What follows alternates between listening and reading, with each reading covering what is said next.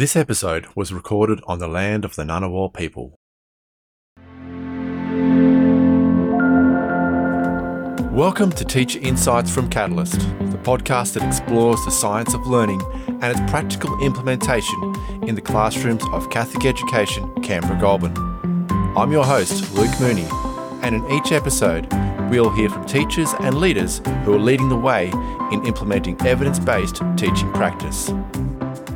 In this episode, I chat with Maggie Lloyd, the Assistant Principal of St Monica's Primary School in Evatt, ACT.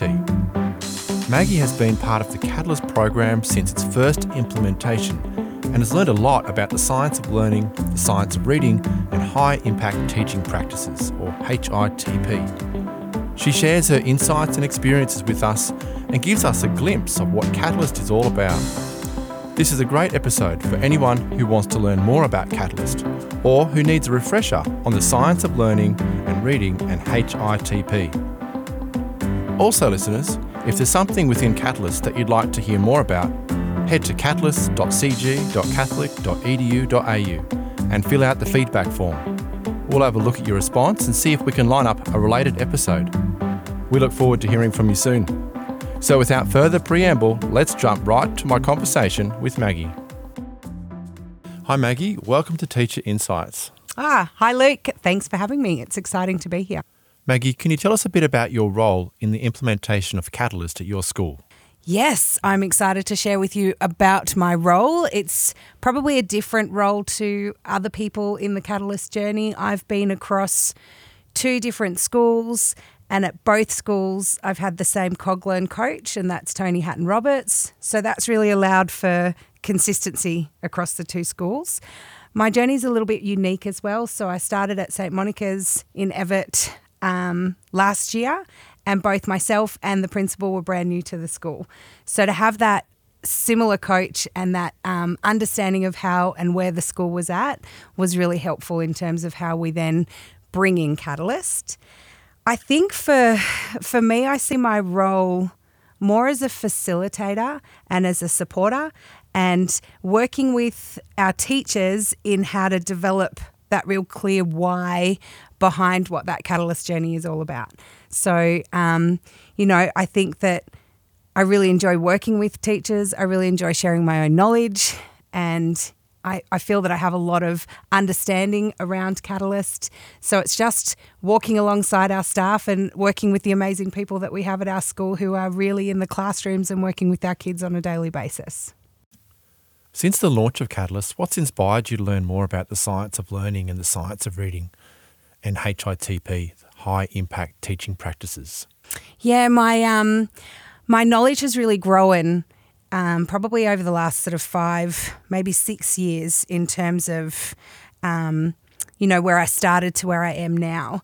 And the inspiration, to be honest, actually came from my own children and their learning.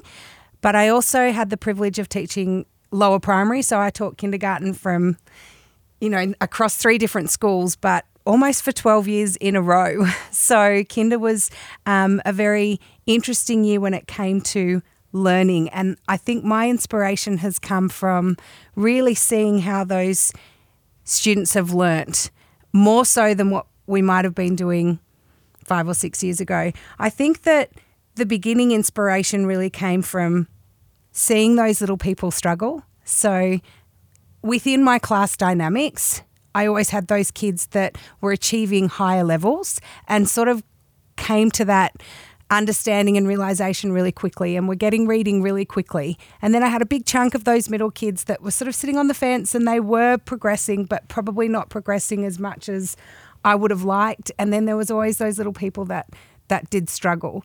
So my inspiration came from wanting to help them more. And I think as well, I also remember thinking, are we really nailing this? Are we really doing a good job? And what could we do to hit that mark a little bit better?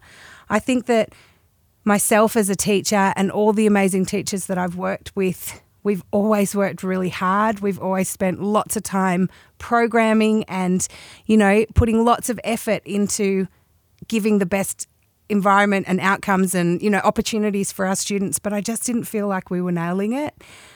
I think my inspiration also came when I mentioned before, Luke, about my own children and their struggle, particularly when it came to reading. And I think about some of the things that we used to do. So my son, I don't know, remember PM readers and all of those types of reading materials that my children, worked with, that whole guessing and cueing. And I remember thinking, or my child bringing home a book and reading it, and he guessed red van. So, sorry, the word was red van, but he actually guessed car. And I remember thinking, why are you guessing? He's using the pictures, he's using, things that are around him, but he's not actually decoding. And I thought, I get that the guessing probably is easier, but that's not reading. So I think that's where my inspiration really came, to learn more about how our kids learn and what's the best way that we can make this a more successful outcome for all our students. So to keep up to date with current research, what's some of the literature that you've read or listened to gain more knowledge about the science of learning and the science of reading? Oh, there's been lots of reading, lots of information that has come up and at me in the last sort of 5 years. But I think the obvious choice is the ones that many of our teachers and, many people that are on the Catalyst journey would already have known and have read. E.D. Hirsch, Why Knowledge Matters. I know that's come up a number of times. I've read quite a few of Ollie Lovell's books. The Cognitive Load Theory in Action was one of the first books that I read to learn more information about science of reading and science of learning. Your John Sweller's information on how we understand concepts better. So that was probably one of the first books. Then I've read Knowledge Gap, Natalie Wexler, Tom Sherrington's Rosenshine Principles in Action, Hollingsworth, The Explicit Direct Instruction. So lots and lots of reading. One of the most recent books that I've read is Make It Stick. Have you read Make It Stick? I've heard of it. I haven't read that one. So I think it was 2017, and it's by Peter Brown. I think there's two other authors that are like his brother-in-law or something like that. And that was really interesting because it talks about the importance of learning and retrieving information. So that was one of the most recent reads that I really enjoyed. It touches on mixing up your practice, going back, that spaced interleaving, and it also talks about the part that I really enjoyed was embracing difficulty, and sometimes that best learning actually happens when our students find tasks difficult. I feel that sometimes this generation of students might chuck the towel in a little bit sooner than they need to, but embracing difficulty is actually a really good thing for learning. So the book goes into that. The last chapter was really good too because it just gives lots of practical skills and techniques on how to assist students to learn better. And it can work from a whole range, from your little people right up to high school. So it's interesting with my son, he's now in year 9, and I've used a couple of the strategies just to help him when he's studying. So that's a really good book. But in terms of my true love, that sounds really silly. You can maybe delete that. One of the things that I love the most are podcasts. And anyone who knows me knows how much I enjoy listening to podcasts. I have a little thing. I feel like I can't unpack the dishwasher or hang out a load of washing unless I'm listening to a podcast.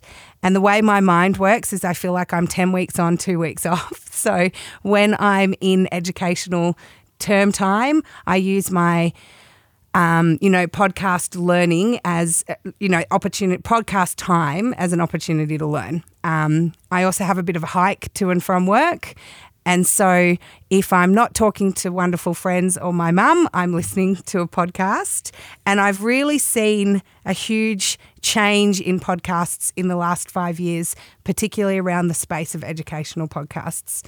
I still remember the very first podcast I listened to around and across, your cognitive science. And that was, I feel like we mention Ollie Lovell a lot, but the ERRR podcast, episode 5 with Pamela Snow. And that podcast itself spoke about phonics and how we can have this, I think it's the real story is from the students. So that really made me start thinking more and inspired me to know more about science of reading, science of learning. And another one that I look back on or think about quite often or refer back to is when Ollie Lovell interviewed Lorraine Hammond on direct instruction, instructional practices and coaching. So that's another area. A few other podcasts. I'm thinking there's Science of Reading and what I'm trying to think here, Luke. Oh, a really recent one that it's probably not so recent. It's probably now 6 months. And if you have any people that would like to learn more about, what we're doing in Catalyst or the science of reading in general, is that the podcast Sold a Story. So that one was very much tore at those heartstrings about how we're teaching and whether or not what we're doing is having that real impact on our students. So for people that would like to know more, she's an investigative journalist and she examines how her child is learning to read. And that's where I kind of thought, your cueing systems like have a guess at the word and cover the word, or let's look at the pictures. That particular podcast really shares some interesting information. So out of all of these things that you're listening to and you're reading, what's been the most profound learning? In terms of my most profound learning, I don't think there's one thing that I can really put my finger on. But thinking about this question, I think it really comes down to the teacher is the most important learner and the teacher is the most important part on how we can improve student practice. So that to me, I feel like we have all been to so much professional learning and we've read lots of things, but if our teachers aren't understanding the why, then it's going to be challenging to work on improving students and their learning. So that's probably one thing. I think another thing in terms of profound learning, I don't know about you, but I hear teachers sort of say this quite a lot, and this is more teachers that are really on board and are really passionate about your science of reading, science of learning, and that is the when you know better, you do better. And when you know some of this information and when you're aware of what the evidence and scientific evidence says, you can't not act. So I think that's probably another profound learning. I think that saying if they can't retrieve, they haven't learnt it. We can't go back and say, well, I taught it to them, but they didn't learn it. Or, you change year groups and the teacher comes in and the teacher will say, but I taught them that. I taught them that last year. And I think, well, they can't retrieve it, so they have not learnt it. So I think that's probably another, profound learning. Gosh, I feel like I have so much here, Luke. So probably one thing is a hard thing. But I think the other thing is that we need to really nail literacy early. And I think about, when I taught kinder a number of years ago, there was that wait and see approach. And we had those people that I mentioned before that sort of sat on the fence.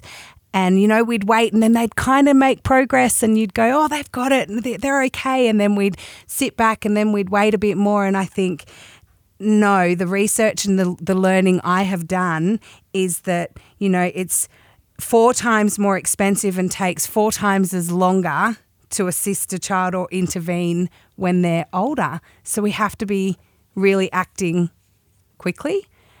And I'd say probably the last thing for me is that we really need to look at the evidence.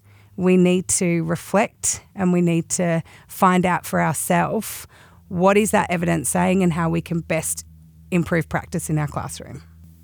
So for our listeners out there who are listening in, can you give us like an overview of the science of learning? What actually is this? Oh, okay. So in a Maggie nutshell, how and what is science of reading? So without using too much technical language, I think the science of learning is just how our students learn best and how we as teachers or educators, what we know about learning to increase and enhance that capacity in our students. It's just considering things like how we would implement new ideas or how we would help our students to retain information, things like building upon knowledge. So, science of learning is the fact that our students need to transfer knowledge from, this might be a bit technical, but transferring knowledge from that working memory into their long-term memory. So how do we help that? How do we limit all the other noise to make that more possible for our students? How do we make it less overwhelming for our students? So how do we do that? Well, that's a good question, Luke. There's lots of different things that we can do. I think it kind of leads into that cognitive load theory about, and for people that aren't aware of cognitive load, it talks about, learning is a change in that long-term memory, which is what we spoke about before, and that how our brain actually remembers things from the knowledge of how we as teachers can assist our students. You might hear teachers refer to that cognitive overload. So basically it's how can we reduce cognitive overload and how can we then provide opportunity and experiences for our students to build upon knowledge. I do want to say that cognitive load theory, I use that a lot, and I often say things like, that's cognitive overload. I think that we're doing much better at it because of Catalyst. But I do think that I don't know if we do a great job when we're presenting ourselves or, there is that I feel like my life is cognitively overloaded. So I'm not sure if I'm succeeding in all areas with that. You mentioned earlier about the importance of review or retrieval. What does that look like within the classroom and how does that relate to the science of learning? Yeah, so to me it really relates to the science of learning in that we want to make our skills and our students have more automatic skills to reduce that cognitive overload. So the reviewing process is really important and it has to be done over time. So we want to do our review weekly, we want to do our review monthly, we want to allow that opportunity when the students are starting to forget things. That's when we want to start reviewing things. So we can, again, when I talked before about embedding into that long-term memory. So I found this really interesting too, that forgetting part, when our students and our children are starting to forget, that's when we need to review. So in terms of how we're doing this with our Catalyst and in our classrooms, we're doing it in a number of ways. We're providing a lot of programs that are following very clear structure that build upon knowledge every time and make those skills really automatic. So at my school, St. Monica's, we're doing Initial Lit for our Kinder 1s and 2s. We then have Math Mastery for our Year 2 to 6 students. And then we also have Spelling Mastery. So it's constantly allowing that opportunity and building upon that knowledge to make those skills really automatic. And you've also, am I right in saying that you'll be using the Catholic Education Canberra Goulburn scope and sequence for maths provided by OCA and Shaping Minds? Yes. That embed a daily review process? Yeah, so we've got a whole range of structures for us at St. Monica's, and it's quite interesting too because we only started that journey this year, so week 3 of term 1, which I feel like was, a couple of years ago. But a number of programs that we've worked on to make those skills more automatic, I think the way to sort of describe it is we have, for our literacy, our Tier 1 program is for all our K-2 students. But then we have Tier 2, which is our mini and MacLit, so that we're, doing that group, smaller intervention group to really embed those skills. Yes, the spelling and the maths mastery, but we also follow your CE scope and sequence of low variance curriculum. And the thing that I find interesting about the low variance curriculum, I thought it was interesting because a lot of staff to begin with thought that many of those scope and sequences were a little bit easy. So, an example could be that they were talking about shapes in kindergarten. So I hope that I can use enough shape terminology, but a lot of them sort of thought this is too easy for our kinders. They kind of know it. I don't need to do it. And what then happens is you get to year 1 and the teacher goes, this is really easy. They probably don't need to know it. And then they get to year 2 and the shapes are requiring you to flip them. They've got vertices, they've got edges, they've got surfaces, and that knowledge has gotten a little bit wider and harder. So when I spoke before about knowledge sticking to knowledge, we want to allow that knowledge to build upon every time. And that then allows for those skills to be automatic, but it also means that cognitively we're reducing the load on our students so they can learn a little bit better. So you're sort of talking about moving towards mastery. And so, absolutely, 100%. So the impact that this has had on your students and teachers has been profound? It has been profound. I think about having worked across both or 2 different schools. Yeah, the impact has been excellent. One area that I've really noticed from my role and my perspective is that there has been a real shift and change in overall with behaviour. The expectation to learn and our students needing to be attentive is really markedly different from what it was even last year. That to me has been quite interesting because there's that ability that to learn you need to be attentive, to learn you need to engage. So our teachers have just worked so amazingly with our children on those behaviour expectations and those norms around how we learn best. The other area that I find really exciting is the academic achievement. Our children are really beginning to gain ground, particularly when it comes to some of the units that we've implemented. So math mastery is one of the areas. When we started that particular direct instruction program, our students were quite overwhelmed.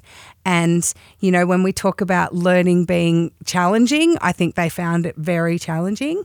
But now they're really starting to see the success and the growth, and they're able to use that knowledge in other areas of their learning. So that's been, a really wonderful thing to see. But, there is still things that we need to improve upon.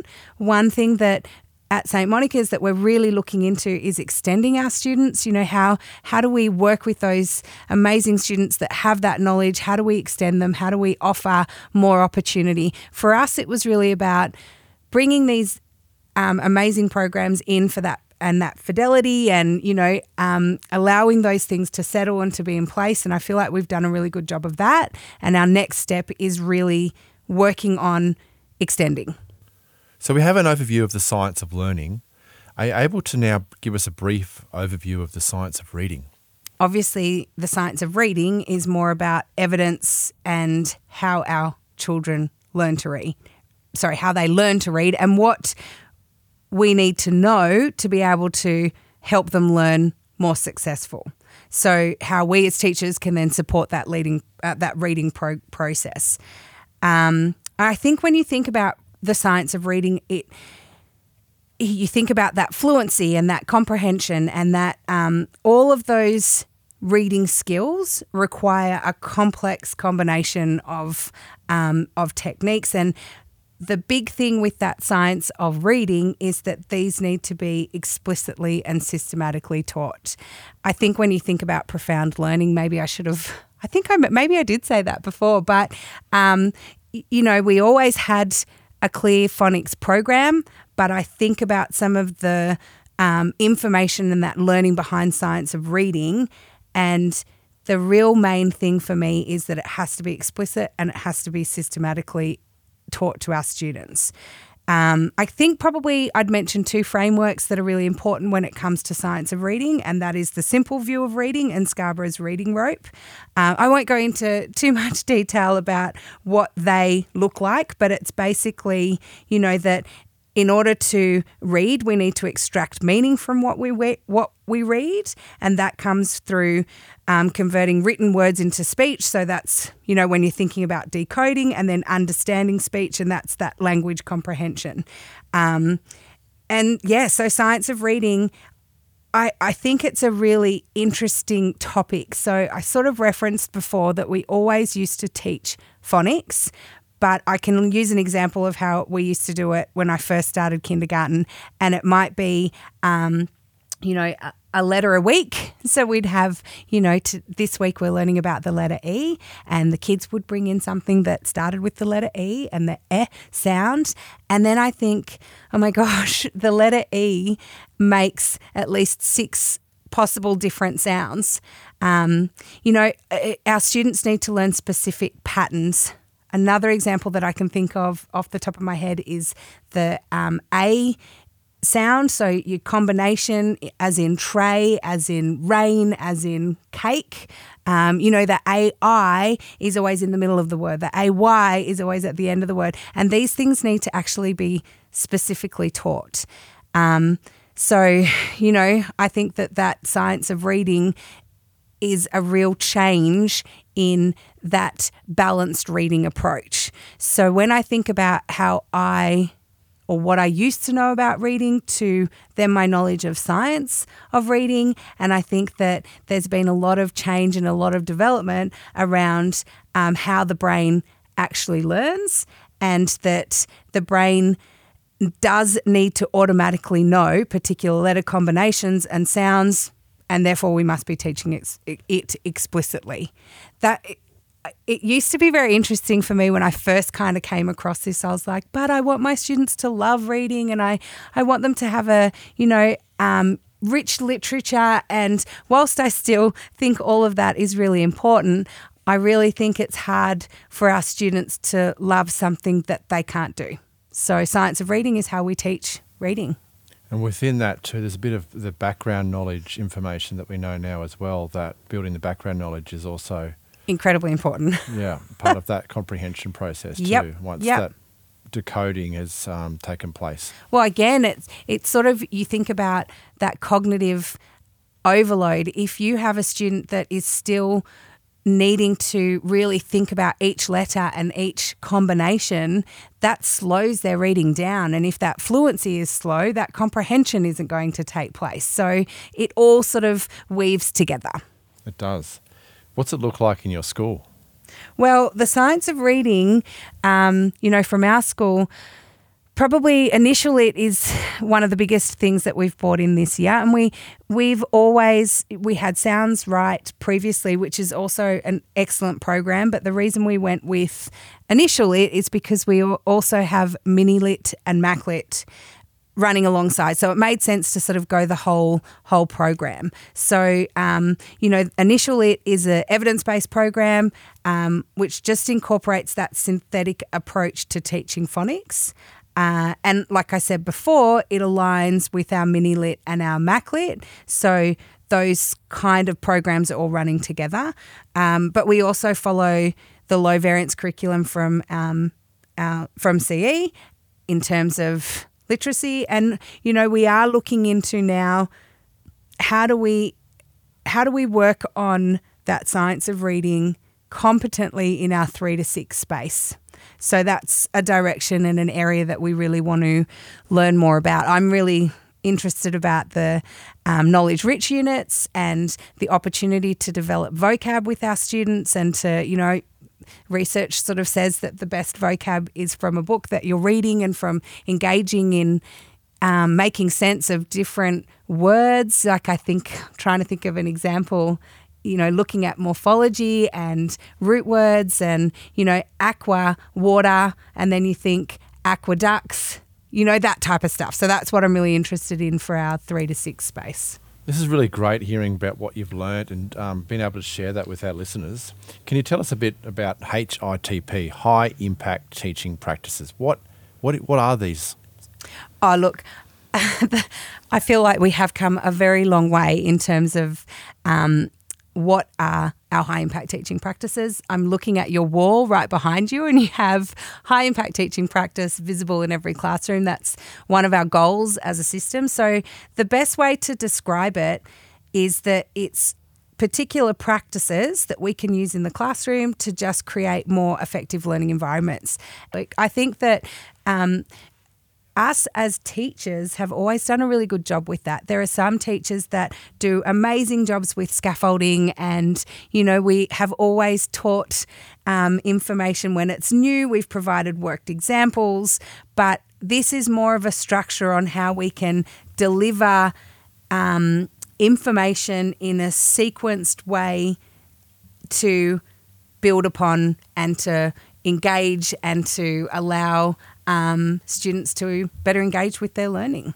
Do you have any examples of some of these high-impact teaching practices? You've given worked examples as one of them. Okay, so what I would say in terms of high-impact teaching practices is that really referring back to Rosenshine's principles of instruction, things like sequencing knowledge in, your small steps. So with each small step, there's got to be practice at each stage. So we need to break down our concepts and our procedures. Like a maths problem, for example, or a writing problem, we introduce it into small steps and then we practice those small steps. And that would align with cognitive load theory too. Absolutely. Yeah. And that's the beauty. It all kind of aligns together. But even things like I spoke before, the importance of worked examples, just to reduce that cognitive load. One of the programs like Maths Mastery, for example, has lots of scaffolding to begin with. And then once the students have worked around, so after that 5th round, they don't need as much scaffold because they have that knowledge. And then they're really practicing it, and then it's sort of taken out and then it's brought back in. So it is that opportunity. Scaffolding is needed to develop expertise, and it just allows for that support, and it reduces that cognitive overload. I guess it's also gradually withdrawing those particular scaffold once they know that information. So yeah, the sequence is really important. I think I'd probably sort of use the analogy or the example of, when you have training wheels on a bike, once you know where that you've got that balance, you can remove those training wheels. So that's where we're at with scaffolding. I think that, I don't know if you want to, the daily reviews are really important when it comes to high impact teaching practices, but we also need to think that high impact teaching practices are not just daily reviews. So it's not death by PowerPoint. It's not always having to do a PowerPoint in order to support our students. But one thing I do like about the high impact teaching practices is that there's a real change to accountability in students' learning. There's a lot of misconceptions that a daily review is not necessarily hitting the mark for all students, and I would disagree with that. One thing for us as teachers is that it gives us a real view very quickly about 80% mastery. We can instantly check if our students have understood what we have taught them, which then means that there's more accountability from our students. So I think about the expectations around learning and how far and how different that has been because of the high impact teaching practices that we have in our classroom. We used to sort of have that opportunity for our students to go off and write for 20 minutes and read for 20 minutes or, do this maths task, but then from a teacher perspective, we never actually got to those students right there. We might have, and amazing teachers would have done that regularly, but I know from my point of view, there were times where I'd get to mark the book at the end of the day and I'd go, oh my gosh, this student has not got this particular task. So these high impact teaching practices allow for us to really get that 80% mastery before we move on to something new. So, I really enjoy, and we are now seeing high impact teaching practices across every classroom at our school, but you're seeing it across every school when you go around. So it's really exciting. Now, my next question, I've asked all of the interviewees that I've had a chat to, I'm really interested to know your answer to, because of all your background reading and listening, is what do you know now that you didn't know before, and what do you do now that you didn't do before? Do you know, I probably should have listened to that end question a bit more, Luke, when I went back on your podcast. I have listened to the ones and the people that you've interviewed. So what do I know now? Wow, that's pretty good. That's big. I think to begin with, I was frustrated with so many elements of teaching. I remember feeling really deflated and really frustrated, particularly with my own children and how not just the children that I taught, but my own children when it came to reading. And I feel like, we celebrated successes. We read and we still read every night. I taught multiple ways to assist. I think teachers out there might remember that Skippy Frog and the eagle eye. Do you remember that? I do. And have a look at the pictures. Oh gosh, I just know so much more now. And no matter how many people were reading with some children, no matter how much rich literature there was in the classroom or on my bookshelves at home, no matter how much we were working with them and our students and our children, they still just weren't reading. And how can there be a love of reading if they can't read? So for me, I now know that, we have to be engaging our students more and that there is a better way to teach our children how to read. I guess what I would say is that, what I know now is that on this beginning journey, there was lots of conversation from teachers and from, people where, this goes against all my pedagogy and children don't need to be taught, explicitly. And I now know and very much disagree with that. Yes, I think they do. Actually not think, yes, they do. They need these skills to be automatic so that their cognitive load is reduced and so that they can learn more. I also know a lot more about how my knowledge can really assist and support other people on their journey. So to me, it's about educating ourselves, looking at the evidence, sharing, holding hands, talking. I know so much more than I did before. And now I'm just working on really empowering others and the teachers that I work with every day who are just phenomenal and amazing, and simply just supporting them to know more. Because I think that if our teachers know more, then our students' results, and not just results, but our students are going to learn more. I think as well, what I know more and what I do more of is that there has to be more structure around particular programs and how they're implemented.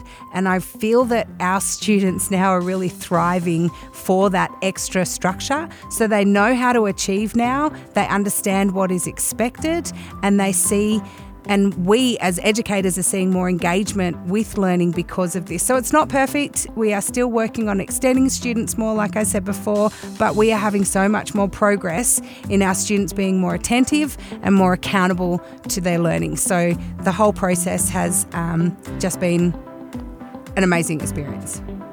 Well, Maggie, thanks for sharing with us your knowledge about Catalyst. I'll list all of the literature and podcasts that you mentioned earlier in the podcast in case any of our listeners are interested. It's been really interesting chatting with you today. Oh, thanks, Luke. It's been wonderful to be on the other side of a podcast. I appreciate it. Thanks, Luke. Thanks for joining us on Teacher Insights. Don't forget to subscribe to our podcast on your favourite platform so you never miss an episode. If you're interested in learning more about Catalyst, check out the website catalyst.cg.catholic.edu.au. Until next time, keep learning.